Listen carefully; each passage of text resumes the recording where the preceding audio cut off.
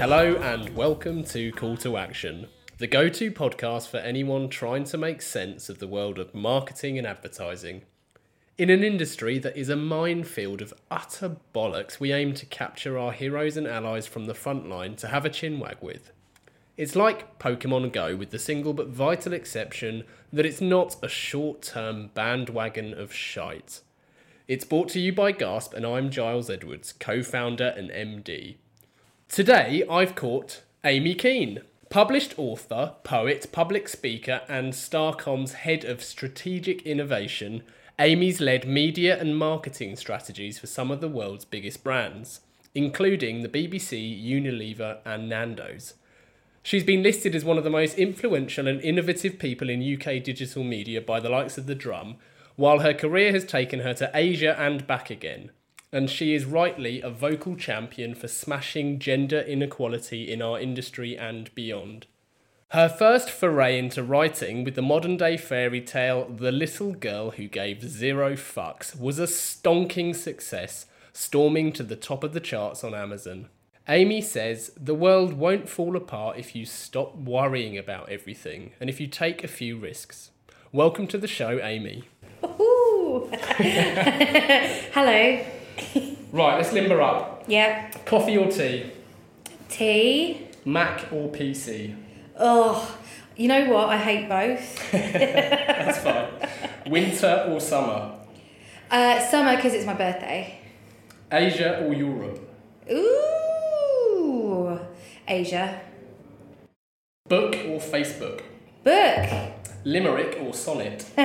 Sonnet. Stick or twist? I don't know, twist. Thought it'd be twist. Now, I know you've been far and wide, but what was your first ever job and what was your first proper job? First ever job, interestingly, so I've always been a very failed performer. So, you know, like I wanted to be a blue piece of TV presenter and, you know, a bit of an Amdram kid. And so my first job is probably the most I've been able to perform. And I was on the tannoy at IKEA. So I had a little microphone and I'd stand at the entrance and I'd do the announcements like, the time is 8:15 and the store will be closing in 45 minutes. Could you please? Blah, blah, blah, blah. So that was my job. I loved it. Loved it. And you know what was really funny? Is I just remember it, flashbacks. So I used to stand at the front entrance and they have a revolving door. And you don't realise just how many accidents occur in those revolving doors. Because they don't stop. I just keep going. Did you have to mute your mic when there were accidents? Yes. I also nearly got fired. Genuinely nearly got fired because I had to say, one of my announcements was, there's a forklift truck driver in the aisles, you know, in the warehouse. And I said it wrong. So I swore over the tannoy and I got bollocksed. Not bollocks. No. What's the word? Told off. I got told off. Bollocks, isn't there? Bollocks. Bollocks, yeah, that's it. So yeah. So that didn't last? It did actually, 3 years. Yeah, well I got the job, it was from when I was 15 to 18. Okay. Loved it. They let a 15-year-old on the tannoy. I know. Oh. I don't act any older than I am. Yeah. And then what was your first job in the marketing world? So I was, and I don't really like the way people respond to this. I was a PA. I was a PA to Guy Phillipson, who was the CEO of the Internet Advertising Bureau. This was a very long time ago, like 2004 or something. So when I left university, did sociology. That's really hard. That's really untangible. So I just got the first job that I could, which was a PA, and did that for like 8 months, and obviously moved into actually, you know, doing. And then I did events. Then I did PR at the IAB. But it's really interesting because loads of people are always like, "Oh, I didn't know you started as a PA." And I find it quite offensive, not only on my behalf but on behalf of PAs everywhere who do a fucking hard job. But I guess it's not the traditional entry point. I didn't do a grad scheme. I didn't intern. So yeah, PA, then worked my way up. Cool. And in the intro, I attempted to summarise you and probably didn't do you justice, but in the most respectful way possible, what are you? A marketer, an author, a poet? What am I? I always say, oh god, this is going to sound well wank. I'm an innovator. I would call myself an innovator, because primarily that's my job. So I've got a weird job title, but I've always had the weirdest job titles. So when I was at Havas, I used to be head of futures. Head of strategic innovation is just like a mishmash of, I sit in the strategy team, but also I do innovation. But mostly, I have to get people to try and think differently and try and do differently. And the way that I write stories and also poetry, I'm trying to do the same thing. Like, it's all about trying to be different and trying to say things that have never been said before, which sometimes gets me into trouble, obviously. But I think within my writing and across all of my work, yeah, innovator is probably the best word. It does sound wanky. I don't know what other word to use. I love change. Like, I love changing things. I love trying to fix things. Well, innovator is one of those words, isn't it? I think when used correctly, there's nothing weird or wanky about it. Yeah. But because it's being misused and the misuse is so rife, yeah, you can't help but I suppose fall into that trap. You know what's wankier? Go on. Change. I can't say it. Change agent. Yeah. It's definitely wankier. We should have a top 5. That's number 1. Let's see if we can beat it. Now, the little girl who gave 0 fucks. Can you tell us about that? It is. I mean, I'd be bold enough to say that it's a brand new format, really. It's an illustrated book that rhymes, primarily written for adults, but it's kind of like a self-help book, but a really, really entertaining one. And it's like, it's kind of falling into the subject of, innovating and change. It's about being brave. It's kind of set across a day in the life of an average girl. And it's about how every single one of us can try and change the world a little bit. We just need to worry less. We just need to be less anxious. We just need to be a bit more brave. Yeah. And how did that come about? How did you decide to write it? You know what? When I first started answering this, because I've been answering this question for a really long time. Nothing against the question, it's a good question. Yeah. So we'll edit this bit out. It's a great good question, isn't it? No, but when I first started answering that question, it wasn't that I was dishonest, but I didn't tell the whole story. And I just said, I really wanted to see if I could. I wanted to see if I could use a curse word. I wanted to see if I thought that it would appeal, and I wanted to see if it did.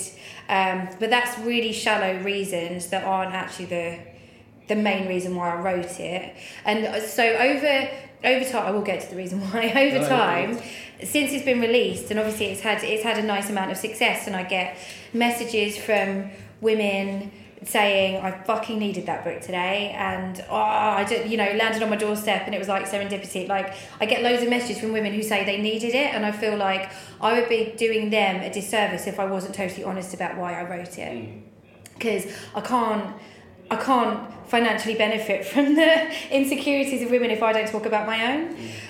So the reason why I wrote it, I was living in Singapore at the time, which was obviously a lovely part of my life. It was like 2.5 years, but it was my least confident and most anxious, which I did not understand because I was in my early 30s, and I was like, how have you not sorted your shit out by this age? But for some reason, a variety of different external influences, some of them professional, some of them personal, I literally lost all of my confidence. And when that happens, it's almost like your nerve endings are on the outside of your body. Like, I was so sensitive, and the tiniest thing would become a massive deal, and I was giving all the fucks, and I just found like it was a really unappealing. I just thought, like, sort it out. This is really, like, you're better than this. And so, because I've always written, I used to write loads of blog posts and stuff, loads of opinion pieces. I've always written to cure myself. always. I do it with poetry now. So I wrote a story that was essentially telling myself to stop giving so many fucks. And that is exactly how it happened. And so I wrote it, and it's worked for me, because I thought, if I write it and other people see it, then I have to fucking do it. I have to do it. So yeah. And did you find that therapeutic? Yeah. Well, also, so while I was in Asia, I had a confidence coach. It was really expensive. So I started seeing this guy, and he did like he had various different techniques, like hypnotism was one of them, but then also I guess you'd call it CBT. I don't know, like light CBT. Not entirely sure what that is, but he used to say this thing to me, which was every single person has. Have I told you this before? Every single person has a remote control. You have one, I have one. Yeah. And look, could you pass me that remote control? So I'm kidding. Every single person has a remote control, and every single one of the buttons is like one of your emotions. Yeah. So happy, sad, angry, jealous, blah blah blah blah. And this is how we function. And what the confidence coach said to me was, you give everyone your remote control, and you're like, go on. And I realised then, I was like, oh shit, yeah, I do. And he said, you know what you have to try and do is you have to try and keep hold of your own remote control. And I know, again, that's like, it's a little bit like, a little bit namaste, a little bit, new age, but it totally made sense to me. So, and there's lots of parallels with the whole zero fucks in your basket, giving them away. So, I've been told something similar with anxiety. Yeah. And it's, well, not just anxiety, any particular emotion that might be, for whatever reason, interfering with your well-being, mental or physical. Yeah. And along the similar lines, it's more about recognising how you're feeling in that moment, and in recognising it almost enables you to then let go of it or move on. So it's it's oh god, there's totally. nothing wrong with that at all, I don't think. And the word fucks was deliberate in the title. Yes. Well, also, I've worked in advertising for like 15 years. I know what gets people's attention. That was, I think, fucking stroke of genius. I knew, like, that phrase, zero fucks, was becoming more and more popular. There were loads of, like, 10 women who give zero fucks listicles on BuzzFeed and stuff. And so that I saw it getting popular enough socially that I knew it would get some attention. Did anyone try and change it? My sister, actually. I mean, she regrets it. She has apologised since. Yeah. But she said to me, after I'd written the book, she said, and it kind of is true, she said, it's such a shame because children should read this. And by using the word fuck, you're preventing lots of children that need to boost their confidence. You're stopping them from reading it. So change it. Call it ducks, call it yucks, call it something so that it can be more accessible. And I was like, I totally get the point. But it would just lose all of its essence. Like, it would lose the zero fucks is such a powerful phrase. To not give a fuck is a powerful thing to do. So I couldn't lose it. Yeah, you'd be sterilising it, wouldn't you? Yeah, totally. The trickiest part, which has totally bitten me on the arse, is that we don't have an asterisk, which means that because I said I can't, if I give zero fucks, then I shouldn't have an asterisk, should I? It means I can't advertise, which is so annoying. Facebook, all my Facebook ads get rejected, my Twitter ads get rejected. So at the moment I'm trying to work out ways that I can, loopholes. But it's pathetic that that's the case, that it will be rejected. Mm-hmm. Apple's own rules for listing this podcasts suggest that we need to flag that it's explicit content just for saying naughty. Really? It's pathetic. Especially when, these are platforms who will happily disseminate hate speech via, the President of the United States. Oh, God, yeah. But me saying fuck is banned. Yeah, exactly. Don't get me started on that. And it's had an amazing impact, hasn't it? You mentioned earlier you've had lots of people, you said women, but I'm assuming it's had an impact with men too, is that? Yeah, it's, you know what, actually, men have been the nicest. And I love this so much. So when I crowdfunded the book, oh my God, like a year and a half ago, 40% of the funders were men.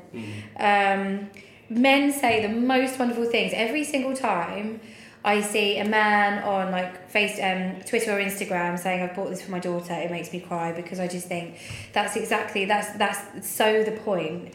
I don't know any man that's actually said that he's read it for himself, but lots of men have read it and said they really liked it. Yeah. There was a guy, do you know Dale Lovell? He runs Agilike. He's the MD of a ad tech or like native advertising company called Agilike. He bought a copy of the book for every single person in his office for International Women's Day. I was like, that's fucking nice. Yeah. Boosted my sales. Yeah. So yeah, men have been amazing. Interestingly, and I don't want to be too negative about this, but there's been very little backlash.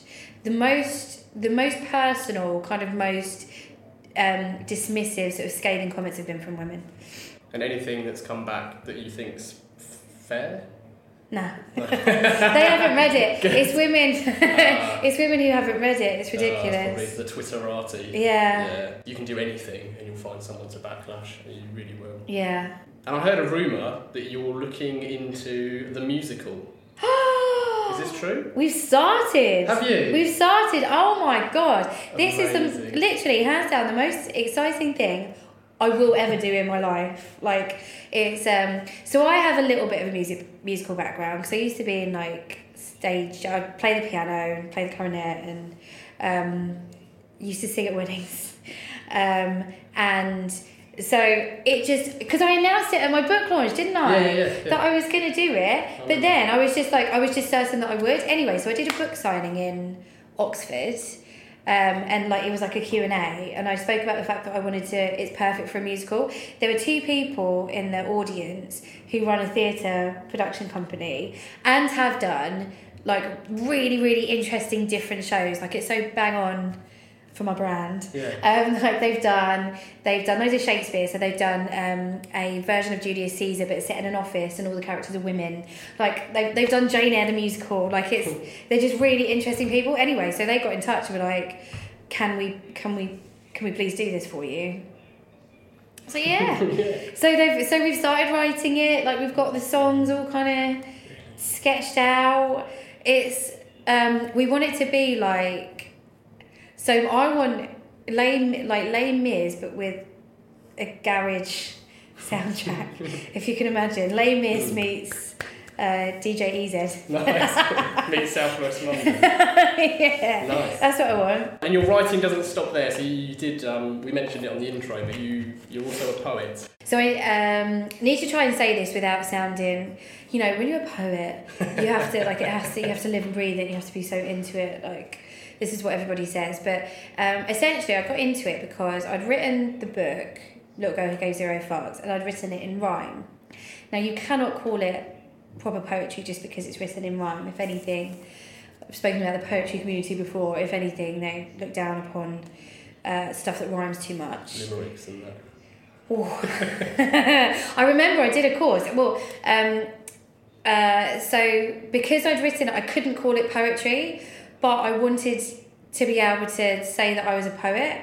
So I was like, shit, well, I need to get some substance. So last May, I went on a Faber Academy course, like a 4-month course called How to Write a Poem, and it became a poet. So now I can say, and I've been published and stuff, now I can say I'm a poet and no one can scoff at me because the only thing I have to prove it is a rhyming book. Now I have fucking poems that I've won stuff, like I've done it. But in my Faber Academy course, it's taught by 2 very middle class male poets, and every week you have to read out like one of your poems, and I read one, and it rhymed quite a bit. So I was trying something out. Anyway, like the tumbleweed in the room after I read my poem was just like literally one of the most uncomfortable. I'm surprised they didn't ask me to leave because I'd rhymed too much. That's weird. Yeah, there's quite a lot of quite stuffy. Yeah, which is there's lots of it's becoming less snobby. There's lots of new voices from various different social groups kind of coming up. which makes it better, which makes it a little less like Sylvia Plath, which is, you know, how most people see poetry. They see it as posh, they see it as inaccessible, they see it as words they see it as something they don't understand. Like, that's why people don't. Poetry book sales have increased loads over the last year, 12 months, because there's these new voices that aren't as inaccessible. That's good. I mean, I think all art forms, if I can... Oh, there you go, there's another wanky one. Art forms should be accessible, surely. And not just for people that went to Oxbridge. Well, exactly that, yeah.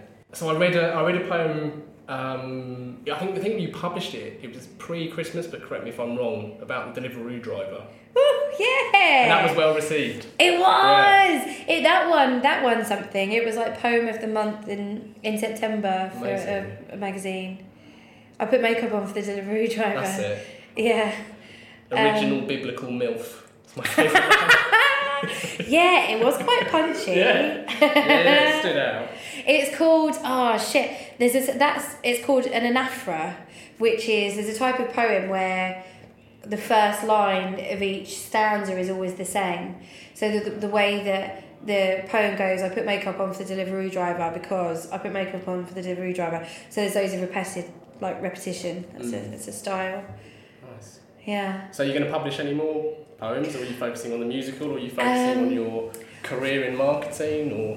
What I am doing, but I think I have to be a little bit cagey about it. I'm doing a project, but it's not going to come out until like September, which is poetry plus nature. I'm doing it in partnership with someone else, and he would kill me if I talked about it. But I'm really focusing. So all I'm doing at the moment is writing poems about nature, basically, for a very specific purpose. But you'll see, you'll see soon. And you enjoying it? I fucking love it. I love it. When you have, don't hold back. With something like that, and I guess it's the same. I don't know what it's like with the people that, like the young'uns that come and work for you, but once you've found your voice, once you have the confidence that you know your shit, and once you've found your voice, that's it. Yeah. And so I've done that now, so I'm like... Yeah. It's that zero fuck state of mind that you captured so well. Yeah, totally. Yeah, you just accept that life is what it is, and when any preconception you had, whether it turned out to be true or not, you know now, and you kind of operate in that space. It's a really wanky answer, but the line I read from you earlier, I absolutely loved it, which was that the world won't fall apart if you stop worrying about everything and if you take a few risks. And to me, that's what I just tried to articulate. That's the key, I think. Yeah. So how does your impressive career in marketing and advertising fit in amongst everything else we've discussed? Oh, so to go back to your question, like how do I fit it all in? Literally, and I think I think I've said this to you before. Well, you can probably tell, like literally every second I'm awake, I'm working on something. Because I enjoy it, not because I have some kind of bad balance. I love making shit, and I love doing stuff, and I love being productive. Yeah. So it is impossible. So I do this job, I do my job in strategic innovation 4 days a week. But when I first started doing this, I was like, can I just go down to 50%? Like, can I switch off a little bit and just do my job? You know, just like, can I just be on automatic pilot for 4 days a week and then just be uber creative for the rest of my life? And you can't. Like, people won't buy into you if you just go on automatic pilot. So I work 4 days, but I work really long hours on those 4 days. And because my job's global, I'm traveling all the time anywhere. I just have to give everything to everything. And what was your question? About your career in marketing. So I know there's a few topics that particularly interest you, and in fact, it was an article in the Drum, I recall 4 or 5 years ago, around dreamvertising. Yes. And I know neuromarketing interests you, as does augmented reality. So is there anything in particular in marketing that you have that same spark for that you do with your writing? Yeah, so... Or shall I rephrase that, actually? What is it about dreamvertising in particular? Because I really want to tap into that. Oh, yeah, we can totally talk about dreamvertising. So I think there's some amazing So as I said, when I was at Havas, I used to be head of future. So I was technically a futurologist. There's many of them around now. It was an industry that was largely led by men of a certain age, American men, baby boomers, I'd imagine. And how it used to be was, in the future, we're all going to have chips on our wrists. That's true though, isn't it? But they'd make these big predictions about what's going to happen in 10 years' time. Yeah. No one can pick them up on it because it's in 10 years. These like really grandiose... Futurology shouldn't be about making grandiose predictions. It should be about presenting a variety of different possible futures to people and saying, what do you want? Because these 4 things could happen. So what I did with Dreamvertising... It's kind of like scenario planning, I guess. What I did with Dreamvertising... and the weird thing is, this is how slow our industry moves. It's still totally relevant now. What I was doing was I was taking various trends related to data privacy, creativity, the extent to which the industry pummels people and tries to fill every single random space in their lives. Like I was taking all of those trends and the whole like VR, immersive creativity thing that everyone was talking about, particularly 5 years ago. People kind of talk about immersive creativity less, I think, now. Anyway, so I was taking all of those things and presenting a possible future that genuinely could happen because technically it's possible to see how people felt about it. If you look at some of the research, so there was a really interesting stat that like 33% of 18 to 25-year-olds would be a cyborg. If they had... I think I know a few. So actually, when you think about it, the concept of dreamvertising, which is, in essence, advertising to people in their dreams using like EEG hats or neurotechnology, it's totally doable and it might add value to people's lives. And when you start to think about, for example, if I was Red Bull, could I provide a dream for people that lets them fly? Because everyone loves that dream. Or, you know, if I was Lynx, could I provide a dream that makes a guy you know, think he's irresistible to women?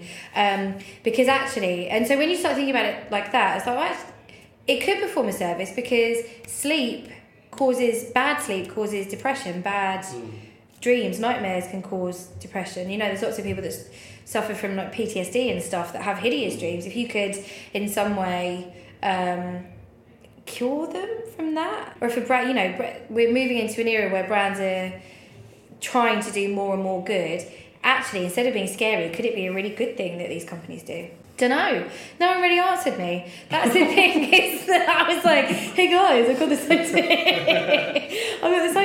Said it out. And no, I think like your guy. Yeah, we wrote an article about it in response. But to be fair, I don't think we answered you. All I want is someone to. But you could still. It's. I wanted some people to answer me and say, no, that's terrible, or oh my god, let's consider it. But no one did. Yeah, you'd have regulation issues, I'm sure. Well, the way that it would work is that you wouldn't be pumping thoughts into people's brains. That would be bad. Well, you would. Naughty Mark Zuckerberg. You wouldn't be whispering in people's ears while they were asleep. What you'd be doing is when a human being drifts into REM, that's when they're most susceptible to sounds and lights. So what you would do is you would use that hat, like the neuro hat, to work out when someone's drifting into REM sleep, and then you'd play stimulus, like a variety of different lights, colours, music, jingles, like your amazing podcast jingle, and maybe messages, but that would be where regulation would have to kick in. So you're not actually telling them what to think, you're letting their imagination do the job, and then just kind of letting them, you know, seeing what happens. And that hasn't developed in the last few years? No, but I think this is how I'm... Yeah, we should do it. Let's do it. This is millionaire territory. Yeah, no, it is. Does that create... Because there's another topic that I know you're interested in is augmented reality. Yeah. I love all of this stuff because I like how you can. I need to be careful. I just like how you can play with people. You know, like this kind of creativity messes with people's heads and transports them to different places and changes the way that they view the world. Like augmented reality could change the way that people view the world. I just don't think anyone's done it properly, and that's the reason why I keep weighing up. I mean, it's easy for me to criticise. I'm not doing anything about it, but I feel so disappointed in the augmented reality industry because it genuinely could have changed. I feel like it could have changed the world, but it hasn't. Yeah, and it's been quite slow, hasn't it? I remember seeing, slow. I think it was Leia that first brought augmented reality to market, and it must have been, it was not long after we started Gasp, like almost 10 years ago, maybe 8 years ago. And it was such you could immediately see how it could be deployed so effectively in so many ways. Yeah. But, and we tried to pitch it and sell it in, and we were successful to the point, but I think it's the fact that it's new, therefore it's risky, therefore a big shield comes up for lots of businesses, and maybe that's what introduces friction, I don't know. Yeah. There's certainly more that could be done with augmented reality that hasn't been done yet. Yeah, totally. Like they've gone under now, haven't they, Blipper? Yes. I was rooting for them for like 4 years, talked about them at every opportunity, tried to do loads of stuff with them. They just didn't, like, how can you not understand? Sorry, this is quite punchy, but how can you not understand when there's a new technology and a new way of seeing things or doing things? How do you not get that involves a really significant amount of education, real people, human education? Like, you can't just expect. It's so arrogant. We're so arrogant in this industry that people just do the shit that we put in front of them, and that's how so many campaigns just die on their arse, because we've made this arrogant assumption that people will like it. You know, like in the UGC days, upload your this, upload your that. It was arrogant because it was assuming that I've got enough time to. It was that Pantene thing where you swish your hair and you film it, and no one does that. No, you're absolutely right. But strategy is obviously a key part of it. And strategy is an interesting word. Is it an interesting word, Giles? It's not really an interesting word, but the meaning of it, I think, has been lost. Yeah. And previous guests have talked about strategy, not least JP Hansen, who's definitely a strategic master of sorts. So what is strategy? What to you is strategy? Because it's quite an ambiguous term, but I think it's often misused. What is strategy? What would I say is strategy? Christ, I do it. What is strategy? What I would say for all the clients that I've done strategy for, that it has to be. So I've done strategy for like anyone ranging from like Nando's, just did for Domino's Pizza. In Asia, I did strategy for a massive pharmaceutical company that sold laxatives. It's establishing a way of thinking that is totally unique to you. So for I get so cross when people repurpose strategies and ways of thinking, because to me that's doing it wrong. For any single client that I have, what I try to establish, and it plays out across the entire way they communicate, is how do you think that is unique to you, and that will determine who you talk to, where you say those things. I think there's far too much stuff, particularly in media agencies, off the shelf. You're not thinking, it's original thought, like you're not thinking if you're taking something off the shelf. I know everyone likes to, I'd say about 60% of meetings, someone will quote Byron Sharp like they're some kind of fucking crazy genius because they've read a book. Yeah, and most people haven't even read that. They haven't, they just know the few things that everyone quotes. Yeah. But I just think strategy is you think differently for every single one of your clients, and it's my job to establish what that way of thinking is. Oh, you made some really good points, especially the original thinking behind it, because as you say, off the shelf, you know, by its own definition is therefore not the right strategy. Yeah. But nowadays, it's certainly in our world anyway, we think that, and apologies to listeners because I've ranted about this slightly in previous episodes, that clients tend to go straight to the tactics or the thing or let's do AR, let's do Facebook, let's do whatever, without actually planning properly and having that strategy in place. Is that something you observe too? Am I right? Or God, yeah, totally. Well, there's way too much distance often between a strategy and the implementation because the strategy has been too high level. I don't have that. The reason why I don't have that problem is I came from working in innovation, I used to work in social media, but working in innovation, I cannot lose sight of the tactics because I'm actually KPI'd on innovative tactics as well across the agency. So it's impossible for me to create a strategy that can't see its way all the way through to implementation. But it is a massive so much strategy is really self-indulgent kind of buzzwords, isn't it? Yeah, it's very fluffy, lots of rhomboids and purpose and nonsense matrices, and as you say, it's often so detached from the real world. And that's why it often, causes problems. Well, what's quite interesting is that in Asia as a continent, in lots of different Asian countries, they don't really buy into strategy that much because it isn't. What I loved about working in Asia is... Are you reading my questions? No, I can't. My eyesight's really bad. I can see black and red. There's loads less bullshit. Loads less. You can't fuck it. Sorry, my language has been so bad. You can't just sit on a table with your feet up and go, ooh, engagement. You can't do that. You can't get away with that. I'm going to move to Asia. I mean, it does have there's flaws. There's downsides of being an expat. Okay. Or no, not being an expat, being surrounded by expats. Yes. So why is that? Why is there no strategy? But then, I think to be fair, before you answer that, is they are so much further ahead than the Western world typically in terms of adopting media. It wouldn't surprise me if there was already dozens of AR apps that improved your life hugely there, and I know there's certain amazing things there. That's the wonderful irony of when I was based in Singapore. Loads of people said to me, "Oh, it's just like the UK, but 5 years behind." That is so painfully not true, and also a horrible thing to say.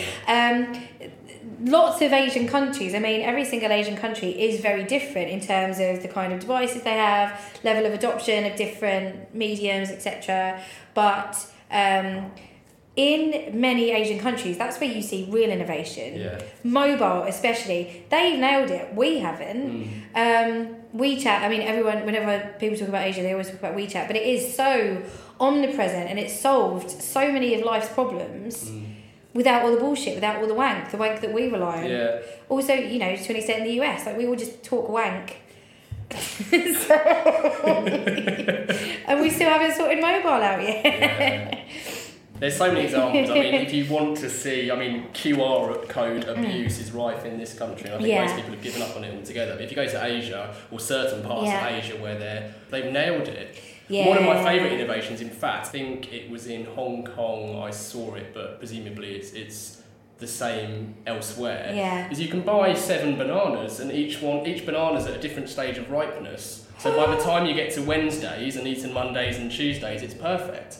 Like, that is so simple, and that's not even tech, that's just a good idea that they've implemented, and that's how they sell bananas in supermarkets. Hong Kong is such an interesting dynamic. From a communications point of view, you see some amazing innovation there, particularly in out of home.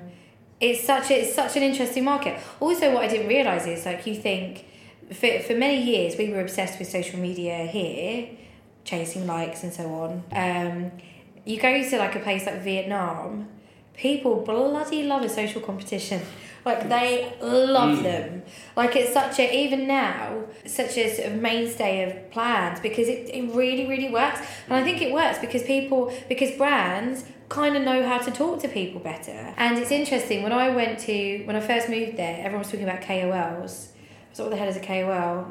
It's a key opinion leader, which is essentially an influencer. But they in many markets in Asia, nailed influencer marketing way before we did. And even now, what have we done to it? We've made it just a bit, ugh. What do you think about influencer marketing? I think in the right context, there's nothing wrong with it. I think that where it has a bad rep, and rightly so in this instance, is the amount of fraud around influencer marketing, which is rife, but then the fraud in digital marketing in its entirety is rife. And you mentioned earlier the kind of vanity metrics of likes and so on and so forth. They've become vanity metrics because of all of the fraud. I mean, if a client wants to have 500,000 views on their video, you can buy that and almost overnight deliver those views. But what's that actually delivered?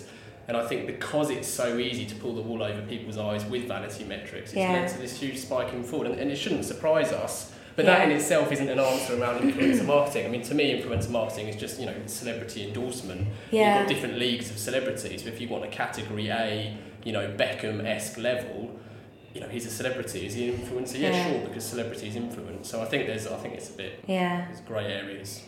Actually, having said that, every time an influencer talks about my book, I get a real spike in sales. It does work. Yeah. I'm sure in the right context, it definitely works, absolutely. And it's interesting because in terms of influencer marketing, you've got different niche scales of celebrity/influencer. So if it aligns with the target market or the segment that you're going after, then great, makes sense, makes complete sense. We've had a couple of questions in from listeners. Oh, really? Yes. Oh. I'm glad you can't read them because I'm looking forward to asking number 2. But number 1 from Jenny P. Your book is a beautiful, she's talking about little girl here, your book is a beautiful weighty hardback and you work in innovation. Just curious, what are your thoughts regarding ebooks? I despise ebooks. I don't think, innovation doesn't mean changing stuff for the sake of it. There was nothing wrong with books. Ebooks are just soulless. I hate them. I did actually, they've done it anyway, but I did insist when with the publisher that I would not have an ebook. That is not how I want it to be consumed, but you can get a Kindle edition. Okay. But then you lose all the stunning illustrations. I know. There's no point, why would you replace it? I get that, when you go on a holiday it might be easier, but also it's really bad for your eyes. That's not innovative, creating something that actually does you damage. Yeah, it's true. It's a good answer. And our own Mark at Gasp has asked, is it true you have a chimp called Margaret? Margaret's with us. Yes, it is true that I have a chimp called Margaret. Okay. She hasn't been out much recently.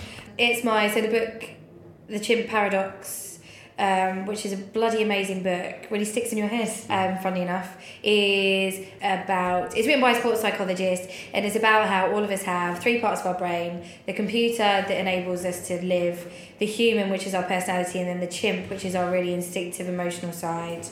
And to be totally honest, I have been accused of being emotional in the past.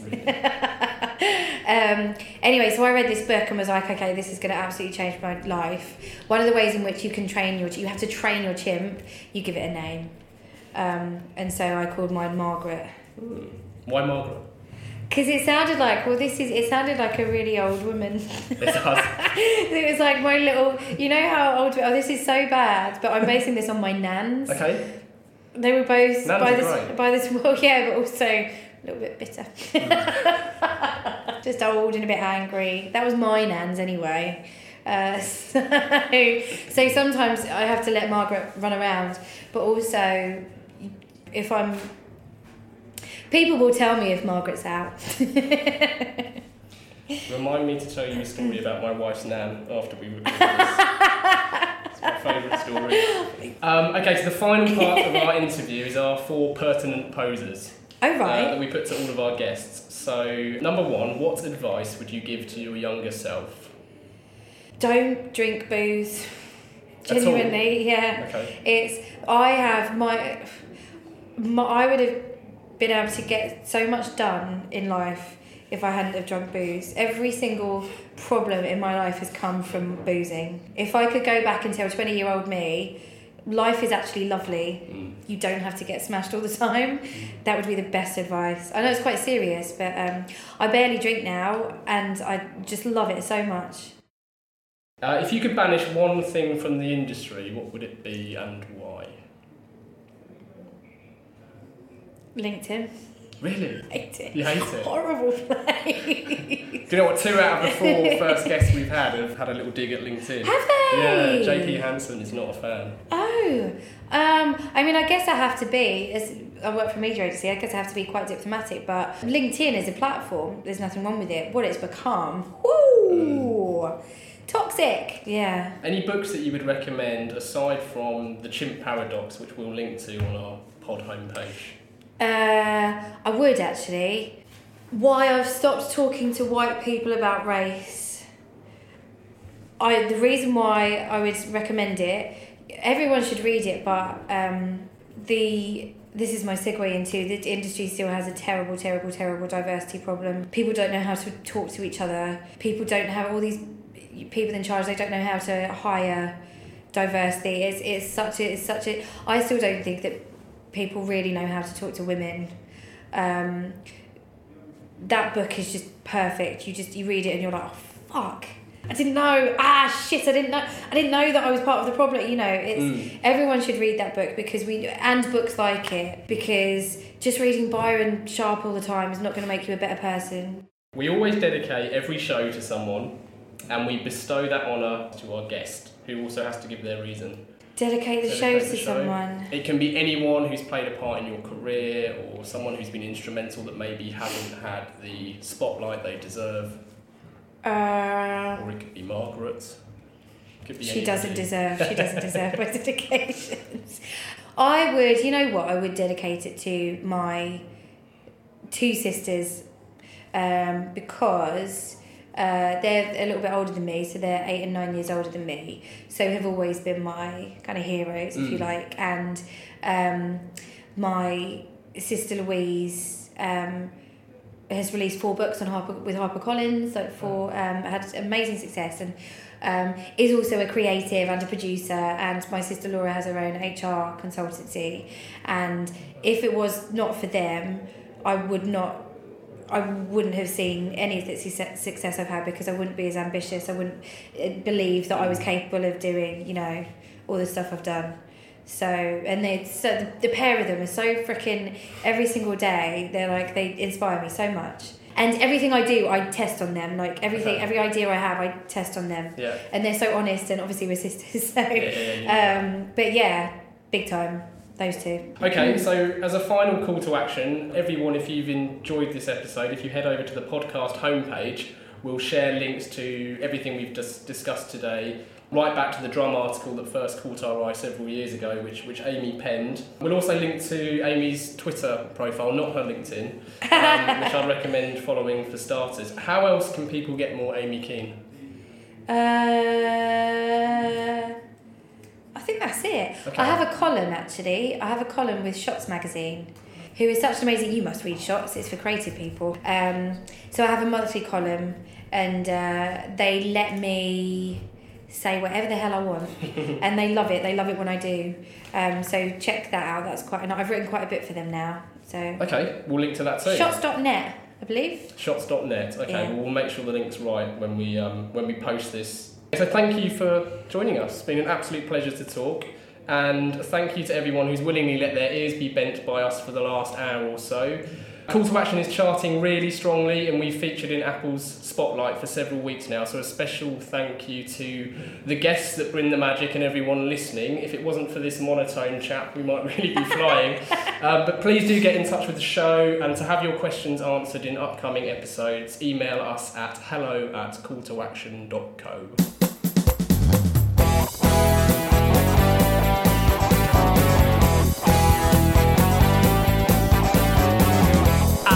Can't get no call to action. I can't get no call to action, but I try, and I try, and I try, and I try.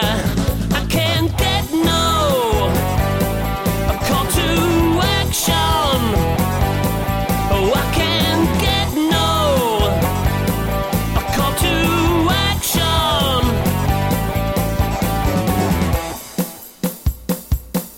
Yeah.